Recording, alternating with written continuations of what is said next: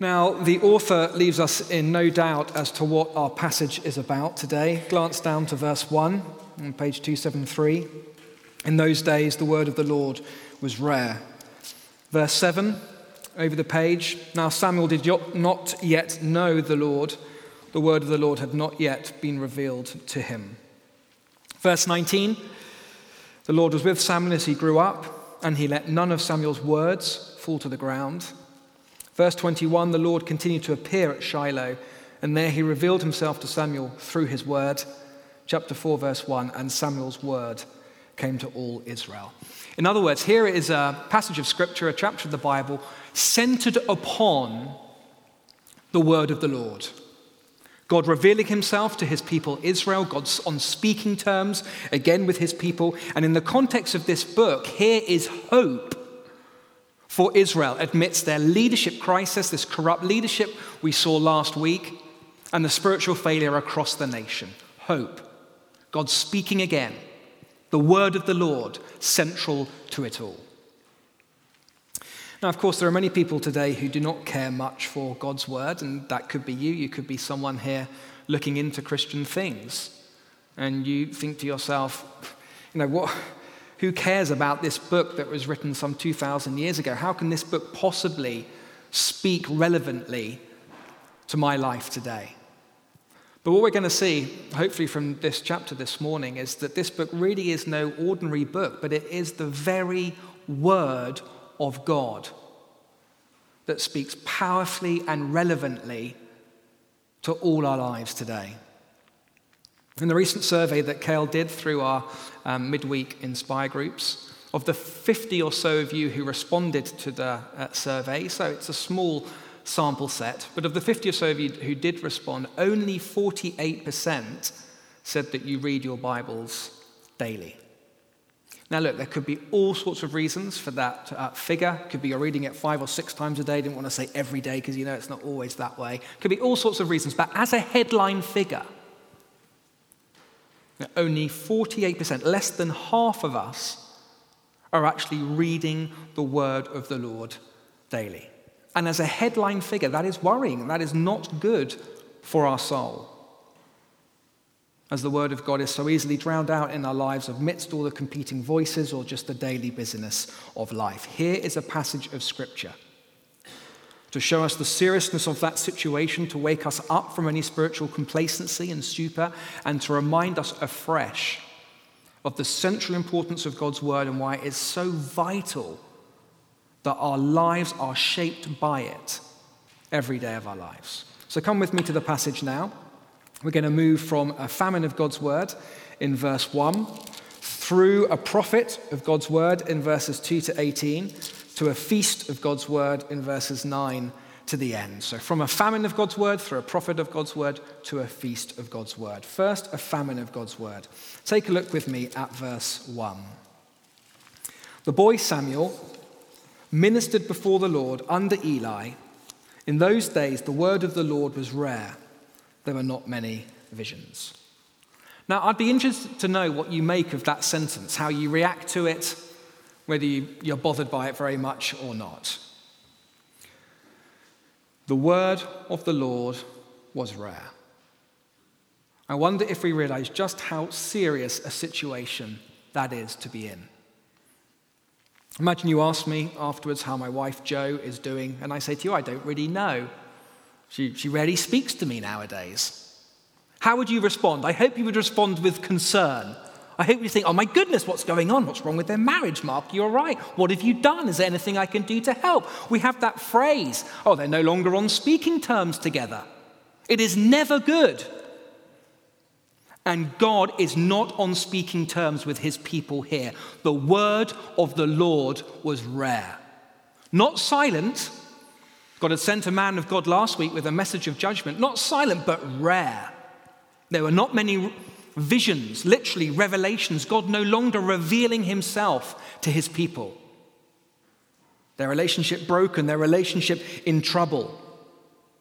Increasingly cut off from him, the source of life. So serious is a situation when the word of the Lord is rare that later on in the Old Testament, the prophet Amos describes it like a famine. a very evocative picture where people are starving spiritually because they have no access to the bread of life. It is awful, it is tragic when the word of the Lord is rare. Let me just quickly show you a picture of a famine, because we are all used to what physical famine is like. As we look at it, we recoil from it. We think it is terrible. We want it to stop. We don't wish it for anyone. We give to it. We pray against it. Do we realize how serious a spiritual famine is when the word of the Lord is rare? Spiritual starvation, spiritual death, souls wasting away. This is how this chapter begins. The word of the Lord was rare. Now, you can't help but look at what's happened in our country over the past generation or so, as a nation as a whole has turned its back on the word of the Lord, and certainly God's word has been silenced in the public sphere. To realize that in many ways the word of the Lord is rare today. And I hope that all of us here can see how serious a situation that is. We're told to listen to our own thoughts, to listen to our own feelings. You can determine who you are, how you live. We are starving ourselves. And we don't even realize it most of the time. Don't see what we are doing to ourselves. For most of us here, the word of the Lord will not be rare for us in our lives. We have access to Bibles at home. We hear God's word read and preached to us each Sunday here. But it is very easy to take God's word for granted. I don't know how easy you find it to switch off in the reading of the Bible in the Sunday service. How easy it is to let your mind wander and drift in the sermon. Are you doing it now? We hear it all the time. So easy to become complacent, so easy not to appreciate or just to lose sight of how precious these words are. The word of God, life-giving words, words that you and I desperately need each day. And whether we realize that or not, we starve ourselves. Starve ourselves of the very bread of life. Now look, let me say, I know how busy life is. I know back from my trading days how difficult it can be when you have to get up very early in the morning, whilst it's still dark, to get to work, how you want to give yourself to your work and be fully committed to it, when you're exhausted at the end of the day, you want to relax a little bit, have a little bit of time to yourself before you go to bed and it all starts again the next day. It is difficult, it is hard, it is easy to not want to read God's word, to give it a miss. Do you see how serious that is? The picture the Bible gives of that reality, if it is in your life, if the word of the Lord is rare, it is like a famine, you are starving yourselves. Let this be a warning to us all.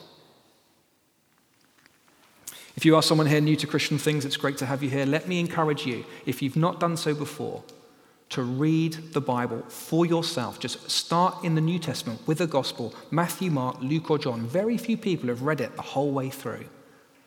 It will take you an hour, Mark's Gospel. And God promises to feed your soul. Regulars here, may it never be said of us that the word of the Lord was rare in our lives in 2020. Can I encourage us all to be feeding on God's word? Let's nourish ourselves on it. Let's go to the bookstall afterwards and find resources that will help us with that.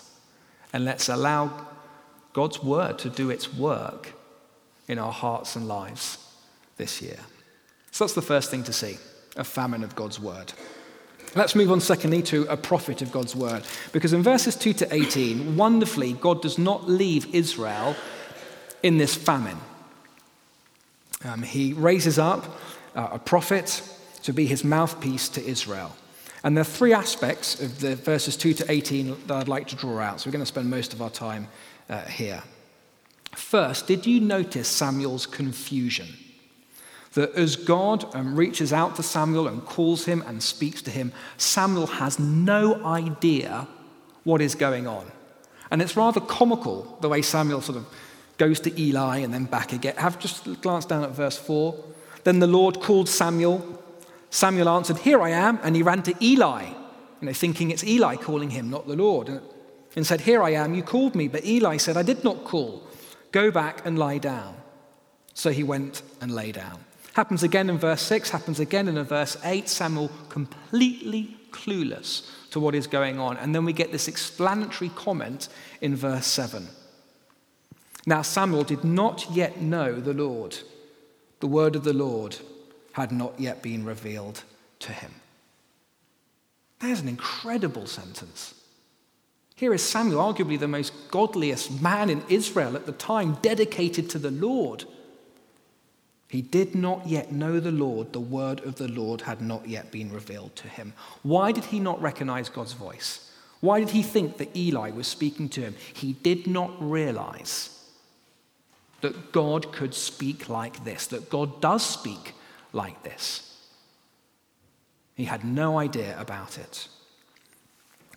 And this is so significant for us today when it comes to understanding the nature of Old Testament prophecy. I hope you can see this is not something that Samuel came up with. He had no clue what was going on. This is God taking the initiative. This is God reaching out to Samuel. This is God speaking to him with specific words to pass on to the nation. In the New Testament, the Apostle Peter writes in 2 Peter 1:21, "For prophecy never had its origin in the human will, but prophets, though human, spoke from God as they were carried along by the Holy Spirit." This is such an important moment in salvation history. Here is God establishing the prophetic office for the first time. Samuel is going to be the first in a long line of prophets. This is paradigmatic. This is the first example, a paradigm of how do we see that there's no way that this is something that Samuel made up. This is God speaking audibly to Samuel to pass on his very words to the nation as a whole. Have you noticed the prophets never hesitate? Well, I think God may be saying this. Let me just try and work it out. I'll be back with you in a few minutes. How can the prophets so confidently say, "This is the word of the Lord, thus says the Lord"? It is because God spoke directly to them. They were given the exact words to pass on. I hope this is an assurance to us who follow Jesus Christ. If you ever think to yourself, doubt yourself, how can these words, how can this book from 2,000 years ago be relevant to us, to people today? It's because these are not merely human words. It is the very word of God written down for us through human authors. The eternal God speaking to us with his eternal word, eternal relevance. Second thing to notice from this, verses 2 to 18, is how God chooses to speak through a designated individual. Through Samuel. Not the whole of Israel. Okay, look at chapter 4, verse 1, where we're told that God's word comes to all of Israel. It is through God speaking to Samuel that his word comes to everyone else. Presumably, God could have spoken audibly to everyone in Israel. But he chose not to. He chose a designated individual, chose a prophet to be his mouthpiece. Again, why is this significant? Because how many of us would love to have God speak audibly, directly to us today? How many Christians think God should speak to them like that today? Audibly, directly to them. He doesn't. He never has. He didn't with Israel. He chose a designated individual. He chose a prophet to speak his words to everyone else. And that is exactly how he continues to do throughout history. Old Testament apostles, Old Testament prophets, New Testament apostles, such that now in the Bible we have the full and final revelation of God's word to us. Now, let me be clear, that's not to say that God can't speak to someone audibly today, should he choose to. But it is to say that if we want to hear God speak to us personally today, authoritatively, be absolutely sure that this is God's voice to me, relevant for my life, then it is to the Bible that we need to go. How are people brought to faith in Jesus Christ? Ephesians 1 tells us through hearing and believing the word of God. How is the church brought to maturity in Christ? Ephesians 4, through hearing and believing the word of God. Why is everything that we do at Inspire St. James founded upon God's word? God's word is the heart of everything. Why are we encouraging you right now to be reading your Bibles daily? Because this is no ordinary book. It is alive. It is the very voice and word of God recorded for us through Old Testament prophets, through New Testament epistles. So as you read this word today, you can hear God speaking directly to you about everything you need. The word of the Lord, which is alive, powerful, cuts right to our hearts, brings transformation to our lives. This is where we hear his voice today. Thirdly, notice how the first message that Samuel has to pass on to the people of Israel is a message of judgment. Verse 11. And the Lord said to Samuel, "See, I'm about to do something in Israel that will make the ears of everyone who hears about it tingle." That is, tingle in a bad sense. Shake you to your core. At that time, I will carry out against Eli everything I spoke against his family, from beginning to end. For I told him that I'd judge his family forever because of the sin he knew about. His sons uttered blasphemies against God, and he failed to restrain them. Therefore I swore to the house of Eli, the guilt of Eli's house will never be atoned for by sacrifice or offering. Friends, we can never, as Christian believers, never shy away from talking about sin and judgment. It is a wonderful thing that God is on speaking terms again with his people. It is a wonderful thing that God is raising up this mouthpiece, Samuel, for the nation. But what is the first word to his people? It is a word of judgment. Given the context they're in, given the leadership crisis, God hates all evil and injustice. And if we will not recognize our sin, if we will not confess it to the Lord, bring it to him, if we will reject the very sacrificial system that God has provided for the forgiveness of sin, as the house of Eli was doing, then judgment will certainly come upon us.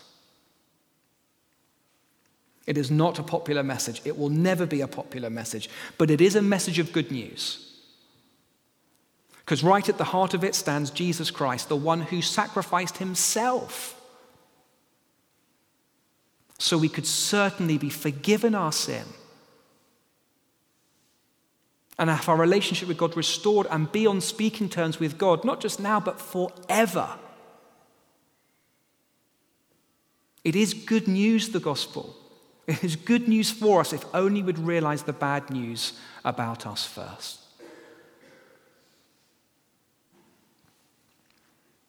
Sin and judgment, we mustn't shy away from it. It's not easy to talk about sin and judgment with our friends and colleagues. I hope you can see here, it is normal to feel that way. Did you see Samuel in verse 15? He is afraid to tell Eli this vision. Of course he's afraid. It's a terrifying thing to talk about sin and judgment, to think about that, to meditate on that, to bring it to someone's life. But Eli persuades Samuel, and ultimately Samuel tells him the truth because Eli needs to hear the truth, no matter how difficult it is to bear. Now, we all have a role to play in sharing the gospel message today. And some of us will lean into the truth side and actually will feel quite comfortable talking about sin and judgment. There are some people like that.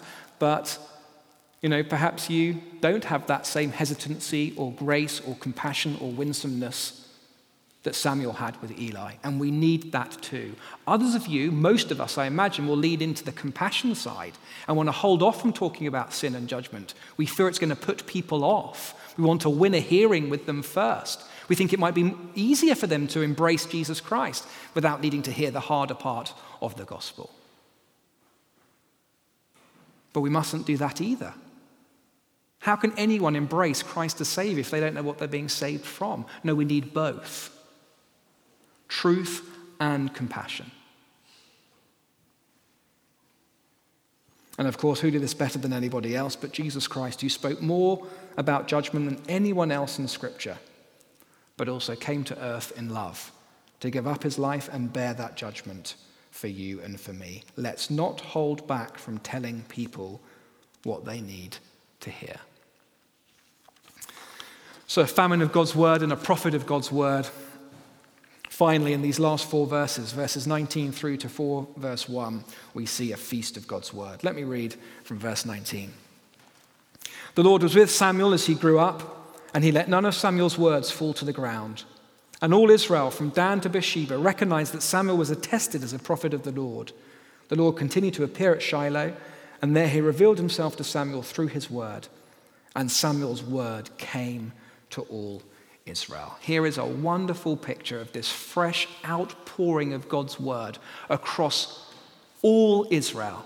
God on speaking terms again, God revealing himself to everyone in Israel, no matter who they are, bringing words of comfort, of hope, of blessing. How can we find that same blessing today? Did you notice how from Dan to Bathsheba, everyone recognized that Samuel was attested as a prophet of the Lord? In other words, they listened to him, God's appointed, designated individual. For us today, of course, that is Jesus Christ. He is the ultimate prophet. He is the very word made flesh. Ultimately, God speaks not through a fallen prophet like Samuel, through a perfect prophet, his own son. So as we look at Jesus Christ in the pages of the New Testament, we see God in all his fullness. God fully revealed to us. As we hear his voice, we hear everything that we need to know about God and ourselves and the relationship with God in his world. Could be you're someone here that your world has been shaken this past week and you're looking for a solid foundation. Where can it be found? Could be you're unsure of what to do with your life. Those of us on the younger end of the spectrum, you're looking for wisdom, direction. Perhaps you are suffering physically right now and you are looking for comfort and hope. And where is it truly to be found? Perhaps, given the context of this chapter, you are weighed down by the guilt of sin. You are conscious you're not the person you want to be. Where is forgiveness to be found? Where is there power to change? And the answer to all these questions is found in Jesus Christ and his final word to us. One who promises forgiveness of sin for all who turn to him. One who promises the power of his own Spirit to change. One who promises to never leave us or forsake us, but walk with us every step of our lives and take us to a sure and certain future. Jesus' word is sure. Jesus' word can never be broken. Jesus' word is recorded, all of it down for us here. Will you listen to him? And as we do, as we come to God's word, don't just listen to him, but listen for him. What do I mean by that? Did you notice that little himself at the end of chapter 3? The Lord continued to appear at Shiloh, and there he revealed himself to Samuel through his word. God revealed not simply a doctrine to believe in, as important as that is. Didn't reveal a word of encouragement, as much as we need that. Not some life lesson for us to follow through with, although we are, of course, called to obedience to the Lord. But first and foremost, Lord revealed himself. Christianity is about a relationship with God. Walking with him every day of our lives, assured of his love, coming back to him each day for forgiveness, talking to him, sharing him with others. Lord, I want you, I need you. Reveal yourself to me as I read your word. Reveal not just your word to me, but yourself through your word. So often our Bible reading becomes dry because we forget the one who is behind it all. Do you find that? You forget the relational aspect of reading your Bible? God's voice. God speaking to you. Like a text message from a close friend, we don't just analyze the words for the word's sake. We read them as words from a person, communicating with us, revealing themselves to us, talking to us. That is what the Bible is. It is the word of the Lord speaking to you. So let's listen for him. There's nothing else like it. As our hearts are transformed by a fresh experience of him through his word.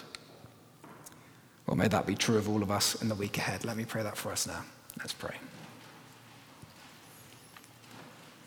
Father, thanks very much for this next part of 1 Samuel and this central role of your word. We are sorry, Lord, when we don't see the seriousness of a rarity of your word in our lives and the famine that it brings. Thank you for your grace and mercy to us, the way you are patient with us and continue to reveal yourself to us back then through Samuel, your mouthpiece, ultimately through Jesus Christ. Please would you help us to listen to him, to seek you as we read your word, and be bold as we share your word with others, telling them the truth about sin and judgment, but so that we can tell them the wonder of your love and forgiveness. Please set our hearts on fire with your word this week, we ask, for Jesus' sake. Amen.